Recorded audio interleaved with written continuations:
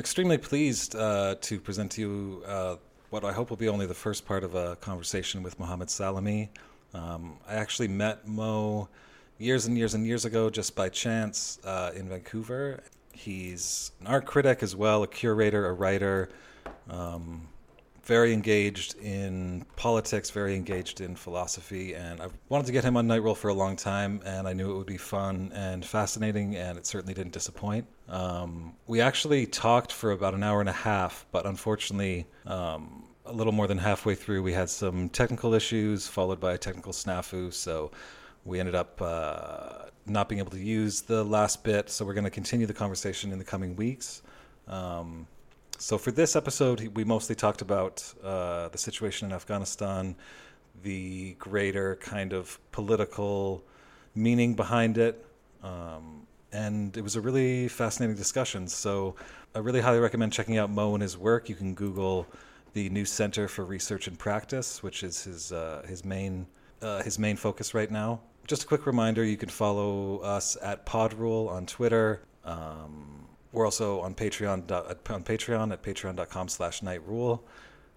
There'll be some new bonus stuff going up for the patrons soon. And there's a lot of fun. There's a lot of great stuff here. So without any further ado, welcome to Night Roll.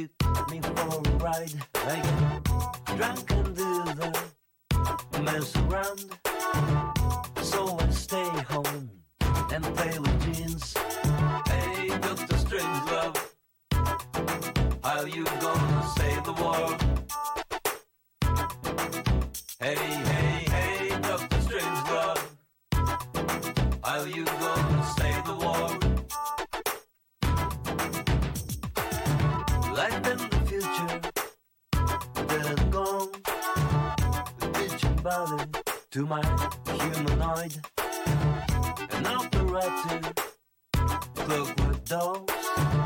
Who knows I'm the artist to love? No ordinary love. Strange love. Do you call my name? I'm strange love. I'm gonna make a new down love. Who do I love? Who do I love? I'm gonna make a new down love. Who do I love? Who do I love? Do you love?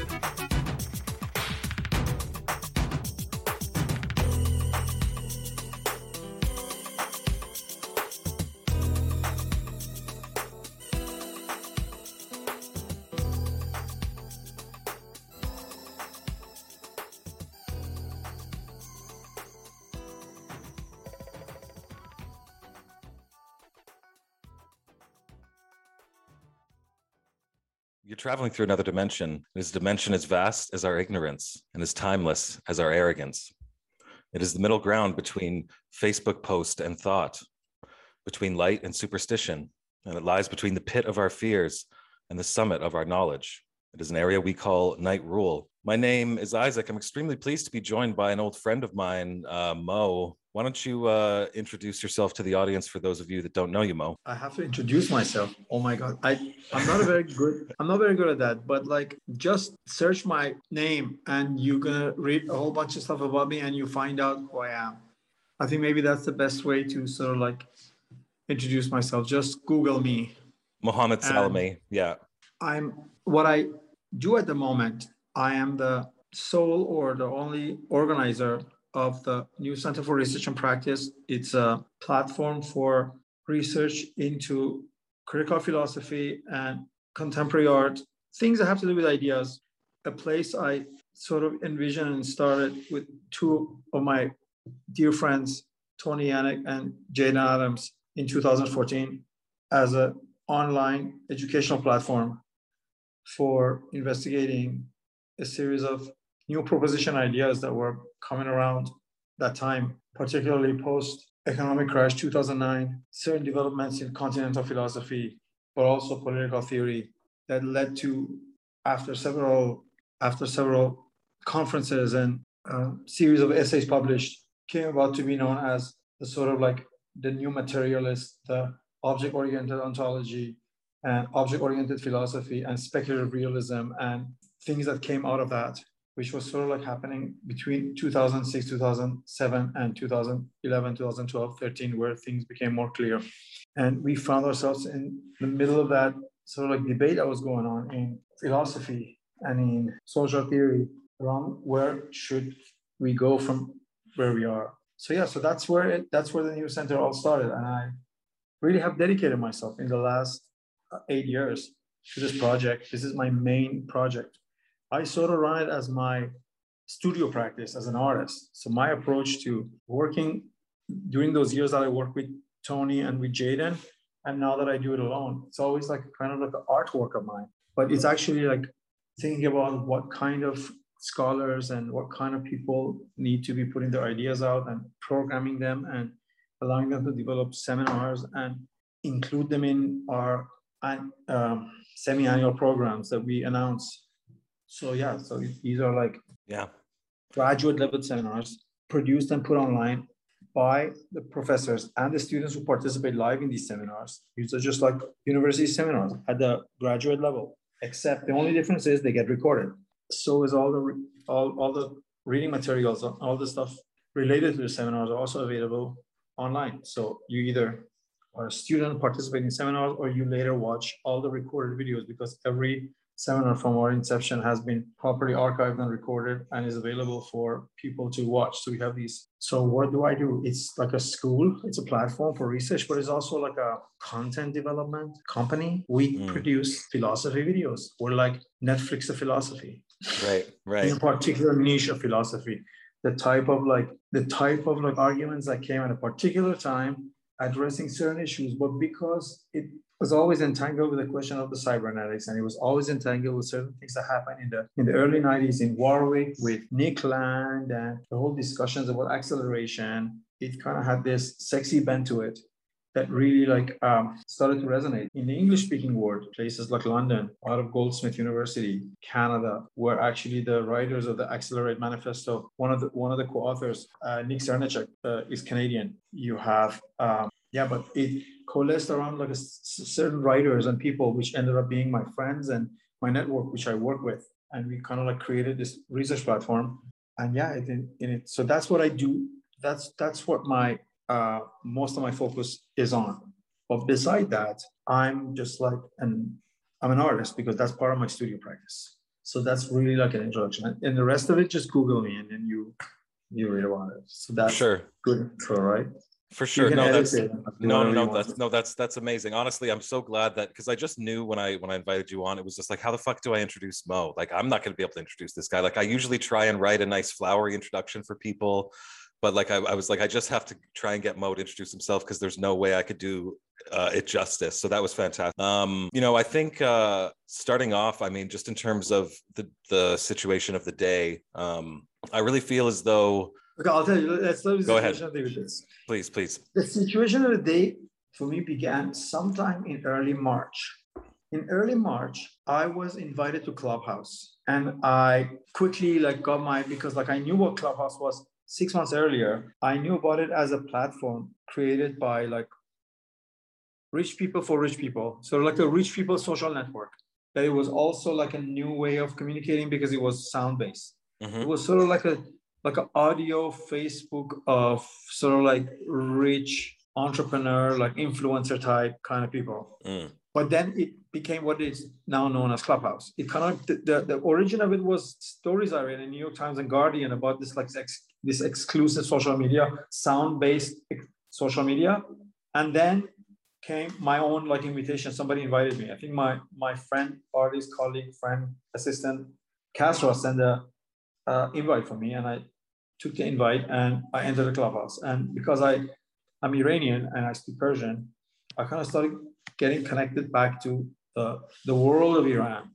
This world of Iran is something that I don't know how many other Iranians also feel it the way I do. It's like ever since I left Iran in 1988, every 10 years I have this like intense return to Iranian affairs and politics and Middle East stuff. And then I get like so like frustrated with it and bored with it, and I just leave it. And then 10 years later, I'm back. It's like the time machine.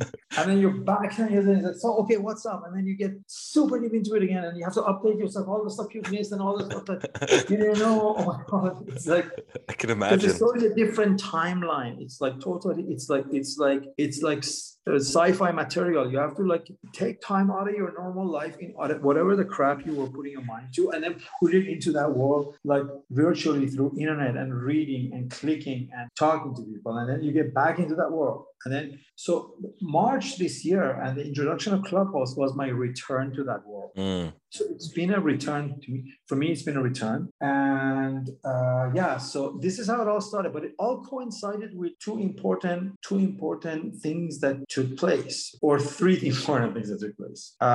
We saw the election of Biden, but that was sort of like precursor, because in terms of the Middle East, what really took place was the change of administration in Tehran and this fundamental shift from even a sort of pretense to some kind of competition and democracy to like a president and a government that is completely ordered top to bottom by the supreme leader. He picked the candidate.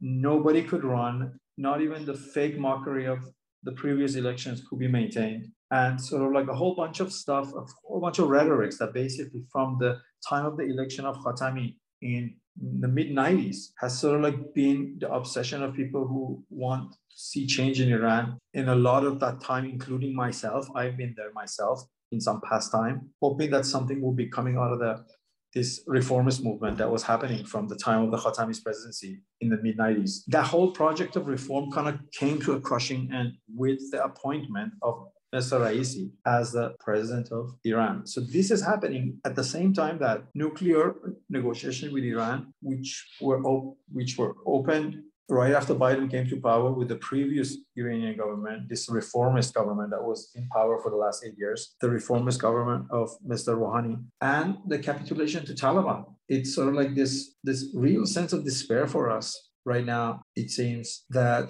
despite all of its bad intentions from the get-go, there was something redeemable, very little, like 1% of the whole deal. Like if the whole deal was 100%, 1% of the whole deal, which was redeemable in the post 9/11 project, was the fact that all of a sudden Western America had decided to take up the flag of combating Islamic fundamentalism. Fair enough.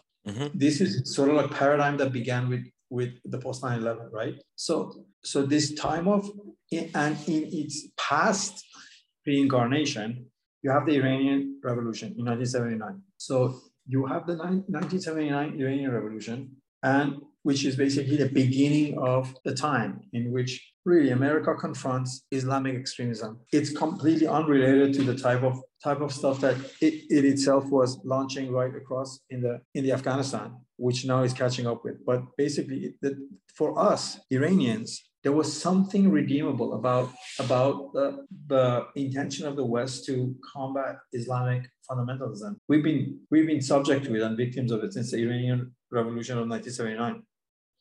So this moment that you asked we're in is this moment at like finally West is throwing the flag on the ground and saying like, yeah, I give up.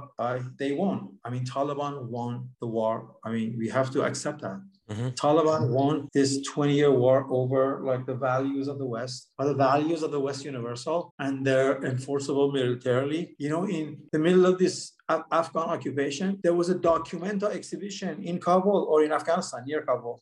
You know, the military forces secured a space. So the curator of the Documenta exhibition was able to implement as part of her Documenta exhibition in Kassel, Germany in 2012, if I'm not wrong, or 2013. No, wait, 12 or 13. She managed to pull a show under military protection in Kabul, right? So you can think of this noble, redeemable thing that came out of America wanting to fight Islamic fundamentalism. Funny enough, this experiment, this progressive experiment, took place in the same place that another progressive experiment before that had just sort of like America had helped to bring to an end, which was the communist progressive. So you have this crazy, absolutely crazy like place. It's like a laboratory of America, laboratory of superpowers. You have like Afghanistan, where Russia experiments with like hyper modernizing a very traditional Muslim society into a secular utopian as much as possible. So and like never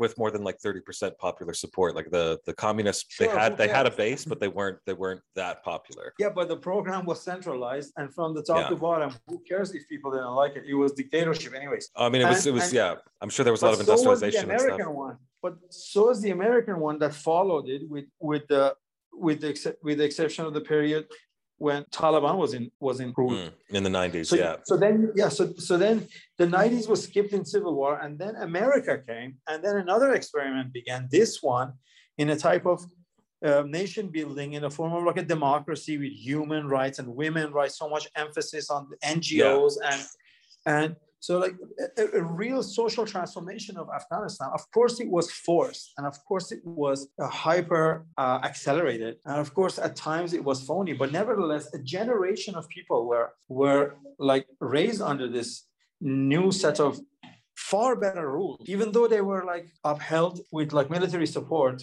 But in urban centers, especially, a lot of hopes and dreams were created for a generation of people that are just like terrified of what's happening right now. So this is really, and then in Iran, in a way, there's been like more than 20 years of the hope for reform. It's been 25 years of actually, the life of the reform movement in Iran is 25 years. So it's really interesting that like the life of the reform movement in Iran almost coincides with the life of this period of hope and regeneration in Afghanistani society because of that came out of as the positive collaterals of the Afghan occupation. So it's all coming to an end. In Iran, you have Raisi coming to power, and in Afghanistan, you have Taliban coming to power. So it's really like a dark and devastating moment for us Iranians and Afghanistani people at the same time. I think the metaphor of an experiment is a really interesting one because, yeah, Afghanistan has been kind of the laboratory for empires. And it's interesting because, I mean, obviously the propaganda of humanitarian interventionism was part of the formula, but also the things you're talking about, actual NGO work, actual, better conditions on the ground, just in general.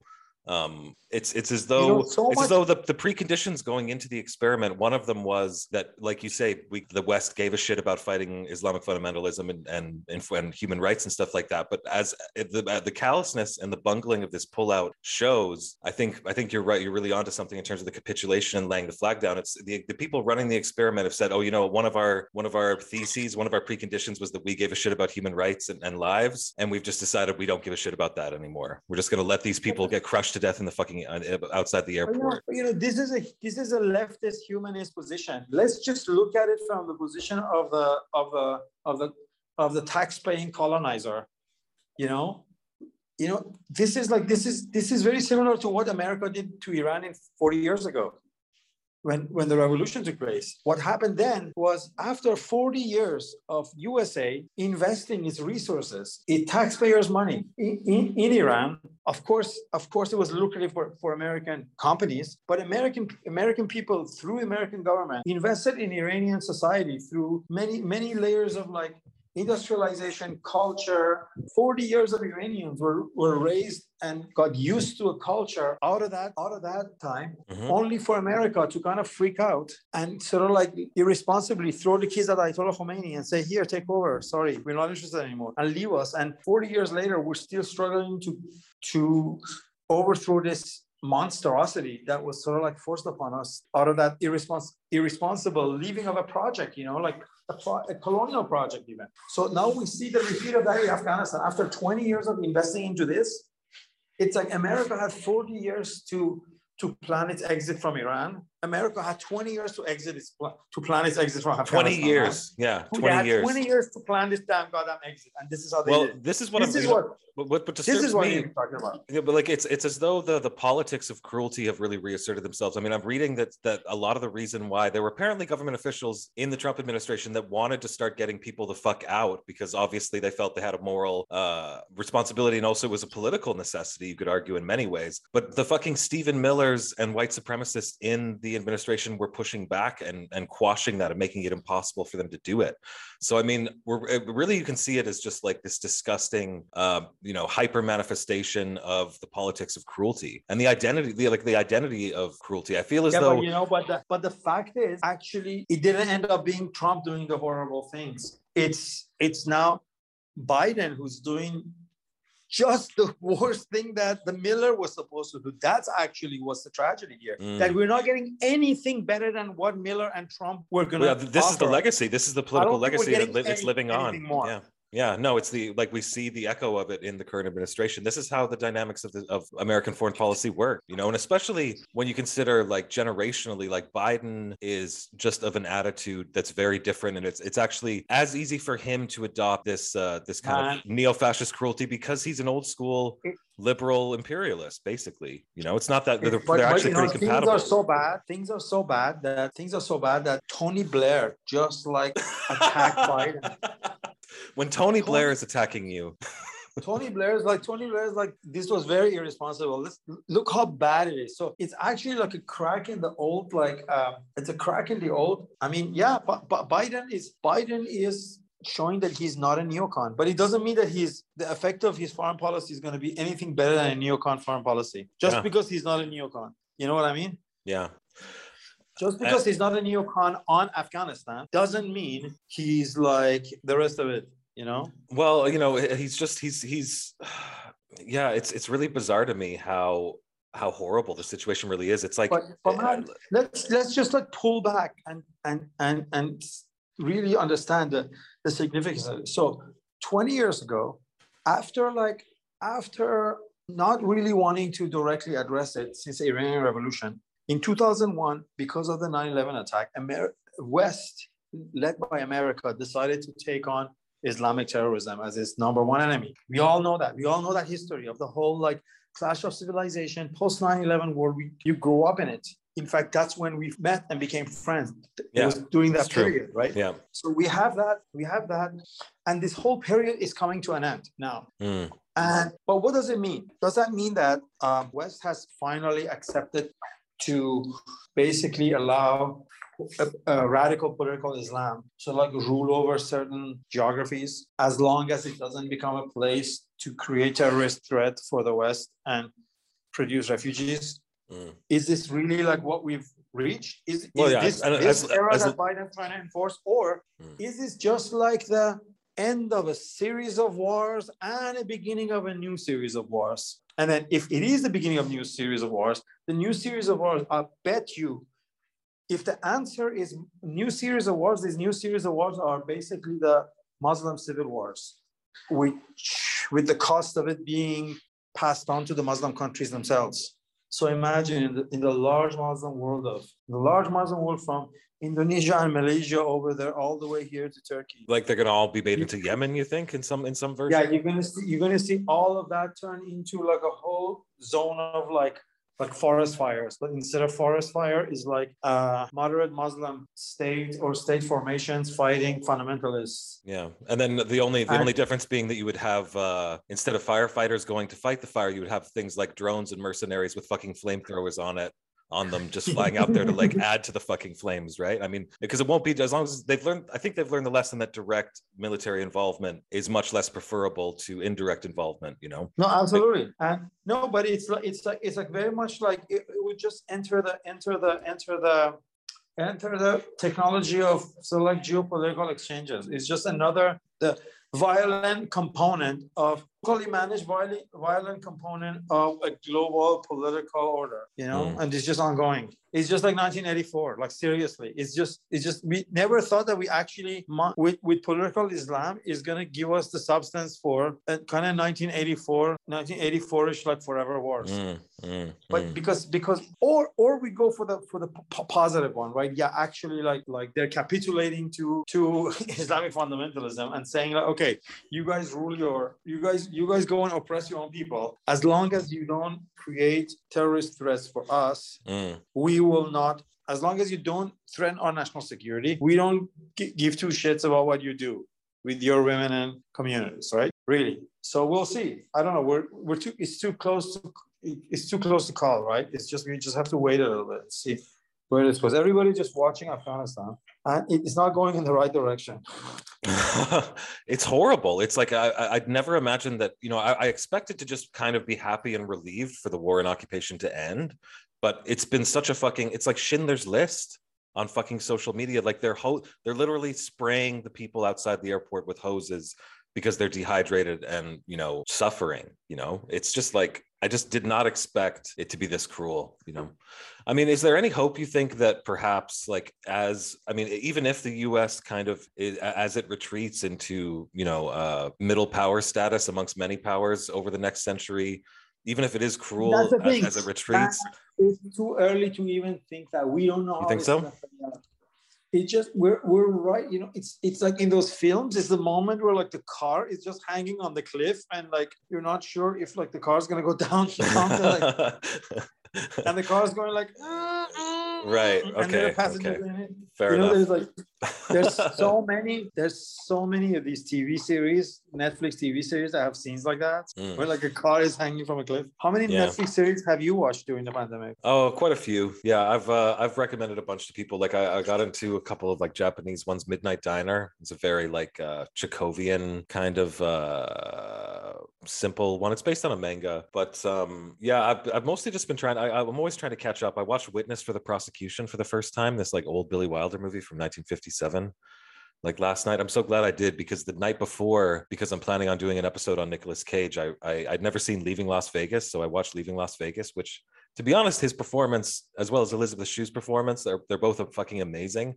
But that movie is like so like weird and like kind of shitty, and it's like so pornographic. Like the first 20 minutes is like a porn film. You're like watching porn.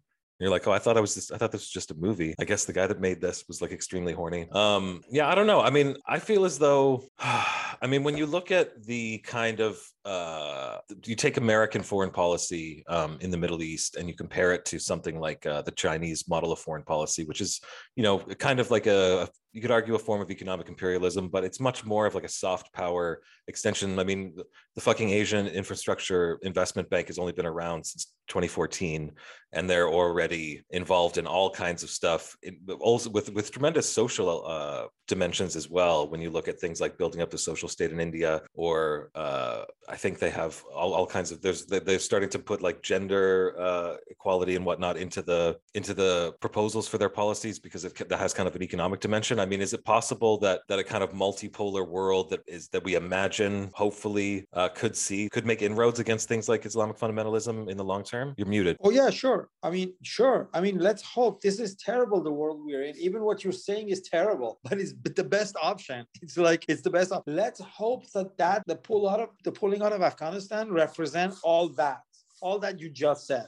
Let's just hope that. Okay. I'll be so happy to see it.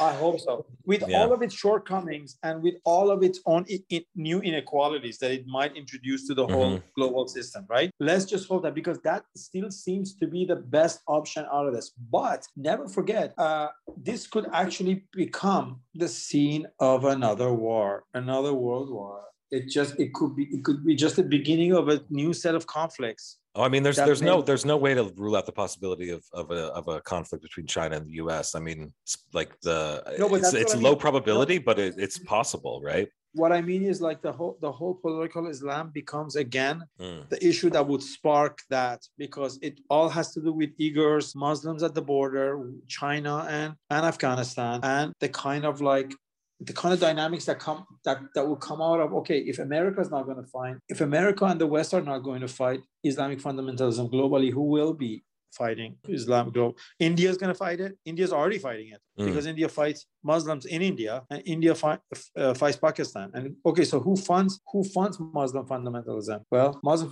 fundamentalism was traditionally funded by Saudi Arabia and also Turkey. Got into it. The more Islamists came to power in Turkey, the more Turkey started to have its own type of fundamentalists around. And then this is at the same time that the Qatar's influence grows, especially because of its cultural investment in projects like Al Jazeera. And Qatar becomes a big player in this whole thing. And you have Qatar and Turkey from one end supporting Arab Springs, supporting Muslim Brotherhood coming to power in Egypt. And then from the other end, the other old supporters of Islamic fundamentalism are Saudi Arabia and United Arab Emirates and Kuwait and places like that, who are freaking out about Arab Spring, and they're freaking out about Muslim Brotherhood coming to power in Egypt.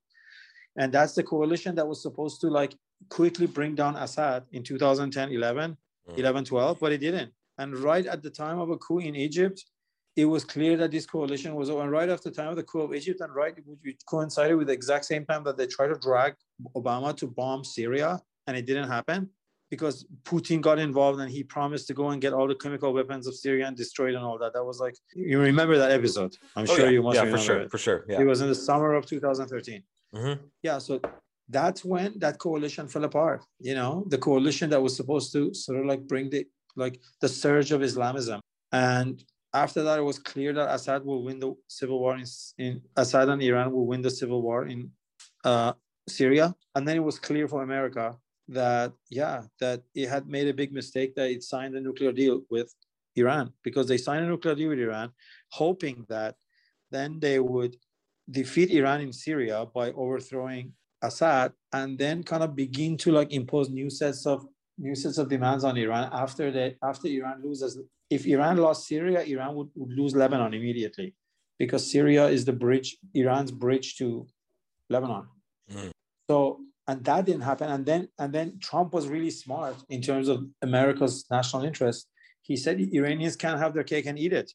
They can win in Syria and keep the nuclear deal. It was very realist of Trump to say, no, the whole nuclear deal was to defeat Iran in Syria, wasn't to. So he canceled it, and it's still canceled, and they haven't been able to. But this is also the other thing. If really America is like turning away from the old type of foreign policy, it should also come to peace with the fundamentalist Iran, and just come to an agreement that Iran does not threaten its national security or its interest in the region, and allow the Iranian government to exist. So then we come out of all this like insanity and go towards the scenario that you were talking. A multipolar world, right? But we don't know. We'll see. It's a cliffhanger. I think looking at this imagineered future that's like probably science fiction in my mind. I mean, I would suspect that a major component that would really make the whole thing work would be just, quite obviously a greater cultural appreciation, a better consideration, better general knowledge of different people's histories. I mean, there's been times in history where societies in the West have gone through certain, they call them manias. There was Viking mania, there was classical mania. I mean, it seems to me that if nothing else, people in media, people involved in culture and politics, if we could engage in let's try and replace Islamophobia with Islammania, and actually learn about the history and the culture of these places, the people that live there, their current political situation, our own government's involvement and malfeasance and whatnot, because ultimately, like that's one of that's how we kind of pave the path forward, I think, on like a cultural level, because the culture is still very much but for poisoned by the well of propaganda. For us, we always thought that Islamic fundamentalism has to be fought locally by local progressives, not by American bombs, and not by humanitarian intervention, right? Well, And not yes, not it's by overthrowing governments of people. Like we hate our own government, so we think, oh, we should just go into another country, just destroy an entire nation. Whereas people are just like, we liked having power and running water, so maybe don't come in and just destroy our entire nation, try and replace it with I something don't else. know, man. Listen, trust me, if there was a cohesive unitary voice from the Iranian people that I knew is genuinely from the Iranian people, that it was generated out of like discussion and readiness to take over and having a plan to implement, right? And the only requirement of it was like for America to bomb Iran, I would sign up for that bombing. But all the other parts have to be in place before I do that. You know what I mean? And Iranian people are not requesting it yet. It has to actually be like all the plans have to be in place, and the only thing missing is American bombs. Then I would say, yeah, we'll send a request. We'll send a request and come and bomb them for us. But it's not the time yet. We're not there yet. If you bomb these guys, something worse than this will come. Right? Send a tweet to the CIA, at them on Twitter. 50%, something worse than this will take its place. Like this is like so clear in every these scenarios, right? Look at Libya. I mean, you go from like a madman, but to it's like not a even completely politics. failed state. It's not even politics. It's just cybernetics. It's system design. It's like system design. It's like engineering. You ask any engineer, they tell you that, and they know that. They know it from a perspective of engineering. What they're doing is just like destruction, but they have economic goals. Their goal is not system perfection. Their goal is maximizing profits. If their goal was perfecting the international order, man, that's not what they would do, because the proper technology of international order, that's not how. If its goal was to preserve itself and expand itself, that's not what it do to itself. Because the objective is capital accumulation, and so whatever it takes towards that, okay, then we're gonna like do this and that over here with this. Whereas we could totally be doing something else with it. I mean, we're on the same page, I think. Yeah, I totally agree. I totally agree. But man, for us who've been putting so much time and energy and effort in the last 8-9 years into the type of research we've been doing on where we're heading with like the development of artificial intelligence, with the development of planetary computation, with the overlapping of these two, with the kind of new jurisdiction and the new sort of like sovereignties that are being produced now, compounded with a pandemic, and this kind of like this type of like new sort of like medical capitalism that's rising out of the pandemic that is going to continue on. I think we're in this like new phase, and left has no conception about it. Has to reorganize its values and objectives, and then plan of action is just in America, it just melted itself into the centrist vision, basically, and in a way, successfully. In England, left melted into the center, but on like disgracefully, right? So, because at least with the Sanders movement, you still have very loud voice of the left and progressives in the Congress and in local government. And then they budged into them over the budget and infrastructure, at least. Yeah, whereas Maybe in the UK, not so much. Yeah, in the UK, they just decimated the Corbynists and kicked them out of the parliament. They just kicked Ken Loach out of the Labour Party. Yeah, we're just going back to like quote unquote new Labour, which no one wanted, and kind of destroyed the Labour Party in some ways. Some would argue. But in both cases, this new left really was just like rediverted back into the centrism. And I even like with this Afghanistan thing, man, I don't think Democrats have any chance of like maintaining their House majority or Senate majority. I really think it's grim, and Trump is going to pound on them. And rightfully so. This is what politics is. It is so weird when you open CNN and they're talking about Afghanistan and there's a panel and there's not a single Republican on a panel, and they're all like liberals and they're all like the same people. It used to be at least there would be like one crazy Republican that would just be like the voice of the opposition. It's like where is the show going? If you can't even accept them as part of the discussion, these people will like overthrow your house of cards, because it's house of cards anyways. It's not really like rationally constructed. Your BS is just a little bit more believable than their BS, but it's still BS. And they will like puff into your house of cards when it comes 2022. Yeah, so that's the fear. And then I've read that, some crazy, I don't know, have you read this or not, but some crazy Republicans have the plan that like to basically get Trump to run in Florida for the Congress, and then get him elected to the House, and then get him to be the Speaker of the House, and Oh then my God. immediately move to impeach Biden. This is like the radical Republican plan, the super radical Republican. Wow. The moderate Republican plan is like, no, let's not rock the boat that early. We just go for Trump 2024. Well, I mean, yeah. it's horrifying to think about, but like, I mean, I think we all knew there was a chance that the kind of wise and disgusting vampires of neoliberalism would kind of shit the bed once they got into power and sow the seeds of a return to not only like Republican rule, but probably an even more cruel extension of kind of, not that I wouldn't call it the Trump personal project, because he's got his own personal project, but let's call them the cruelty caucus of the Republican Party. We're so lucky. We're so lucky in a way that Sanders didn't win the nomination of the Democratic Party and he didn't become the president, because it would have been such a bigger goddamn mess. Like, really, when I see their naivete and when I see how they acted after the pandemic, how they disgracefully lost the primaries to centrists with millions of dollars over anyone that Sanders had raised, and how they betrayed people who cut money out of their food. But I mean, it seemed like in that moment, it seemed like it that way. But at the end of it, when you look at what Sanders was able to achieve in the domestic policy and in the budget, you would say, okay, he got them a really good deal. But whether Biden will last to implement some of this, we'll see. But yeah, I just can't see President Sanders in this moment, how he would be doing it. I think it's better. We're lucky, because then we would have been banished forever from power if Sanders had to deal with a sort of Delta variant and Afghanistan. Imagine. It's better to let the centrists take the blame for this, right? Let them take the blame for this. That's interesting. That is kind of a hopeful spin, because I mean, if the kind of things would have been much better for President Sanders, man. It probably would have been even worse.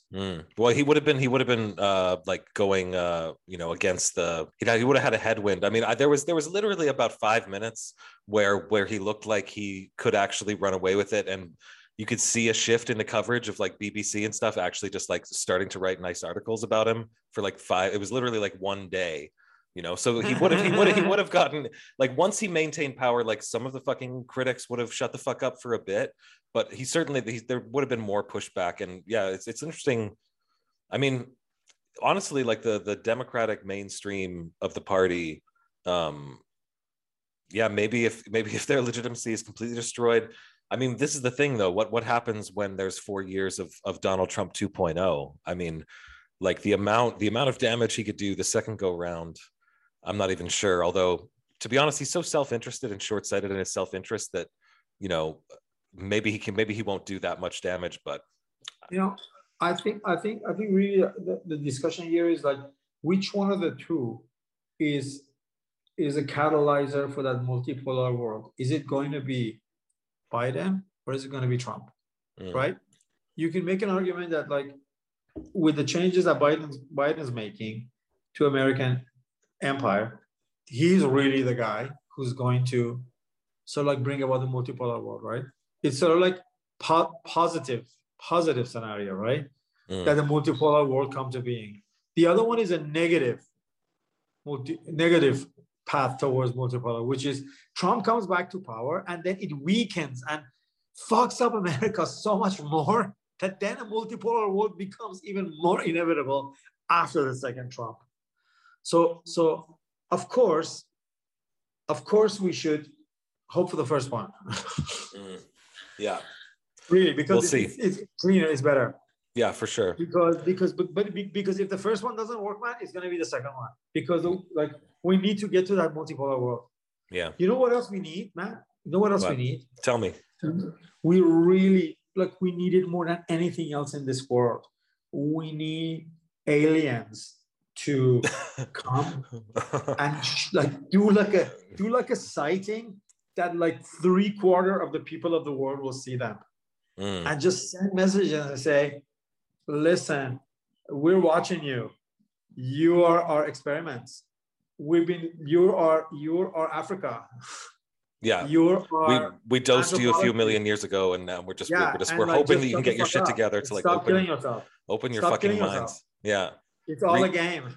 Stop Don't killing take it yourself. seriously. Read some If fucking that happens, Hegel. man, everything will fall into place. Like the Yeah. minute we encounter aliens, like you don't even need to hear anything from them. Just the fact that any human, even like those like, I don't know, like still primitive tribes and Aboriginal people living in places that have not seen blah blah technology, if they see the alien, they know that those people are light years ahead of us in terms of technology and intelligence and you know, they are not even after our resources, because if they're that smart to get here, like they don't need our shit. We're just novelty for them. They want to preserve us, man.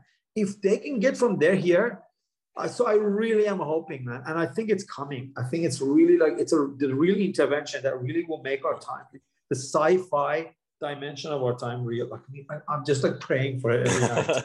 What an awesome twist And, like- ending. I love it. Yeah, absolutely. We completely reform the entire agenda with the whole be tabula rasa. Yeah, totally. No one would be fucking talking about anything else for a while, you know? But You know, also, like, yeah, it's- exactly. As long as we learn to like, as long as like, it would be clear and obvious that like, they don't want our resources, like, but they can probably go to an asteroid and get whatever the fuck they want, whenever they want. Okay. Like we're in a petri dish. They said, hey, you know what? These apes, if we dose them, maybe in a few million years, they'll be interesting to talk to, you know? You know, if you can travel to Earth from like far away, like galaxies, you can have access to any mineral or any good on any fucking Yeah. planet. And Yeah. why do you want to come to Earth and fuck with these like dirty animals that still like shit and they still have like snot hanging from their nose? You Well, just like want to like preserve these little cute animals. We Yeah. are their French bulldogs, man. That's my If they main exist, we are their objective. French bulldogs. That's my If main they're- objective. Go ahead. If they exist and they can come all the way here, they're way ahead of us. We're there like pets. Yeah, that's my primary objective to Scientology, because the whole idea in Scientology is the aliens came to Earth for the gold, and it's like, no, like your aliens don't give a shit about gold. They can probably get gold wherever the fuck they want gold. It's just patently obvious that L. Ron Hubbard made this up just based on that alone, as far as I'm concerned. But If you know, you can make it to Earth, you've passed through all sorts of materials and substances. Like gold is nothing. yeah.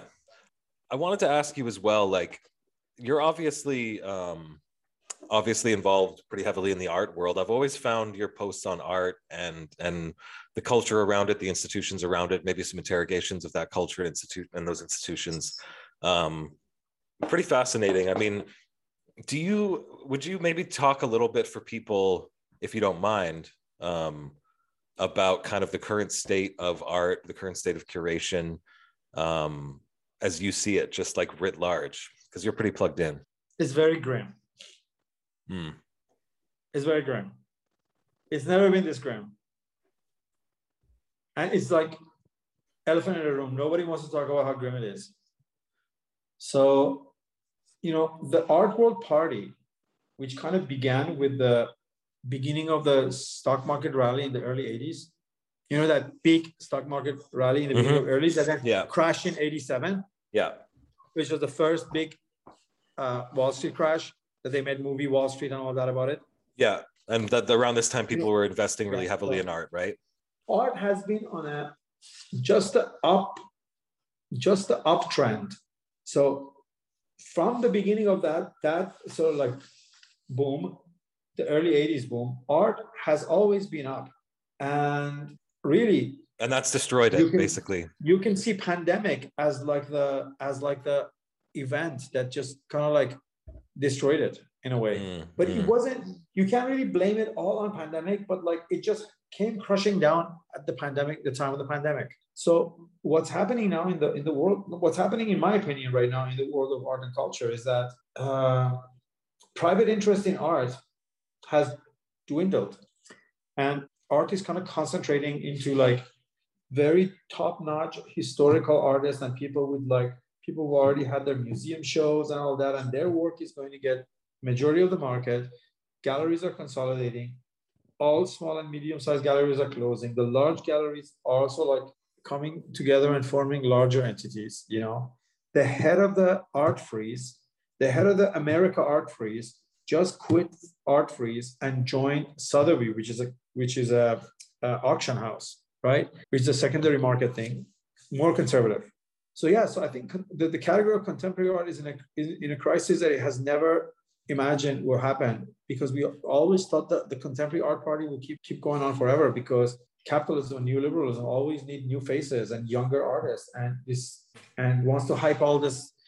At least like 1% of anything that comes out of this will get hyped, and they get rich and they go to parties, and there's all these openings and all these free expensive booze, and there's always like this dinner parties for the artists, and the party will go on, and the prices keep going up, going higher. It's always been like that, even through like the 2008 crisis. Art held its prices, and actually people moved money to the art to secure their investments. But really, the rot at the core of art is philosophical. It was a debacle sort of like reached with at the height of like post-structuralism and the sort of like exploration of different aspects of post-structuralist worldview that had kind of like reached at the bottom of the pot. And really there was no new set of ideas. Being the biggest problem with the art world was already beginning to be in 2000, that began to appear in 2013, 2014 as a sort of philosophical crisis of contemporary art. That we were sort of like people who started to talk about it and propose it. But the market held until the pandemic. And when the market's there, the market's even interested in your stories of its demise. I pay you to come tell me that I'm dying. Right. Oh, there's a competition for these guys who are going to come tell us that we're actually like have a big problem. You know, but we paid them to tell us that we have a big philosophical problem. It was like that because we were calling the warning shots. And then what happened was all the important discussions that really needed to be discussed was sort of relegated to the side. And then all of a sudden we had to deal with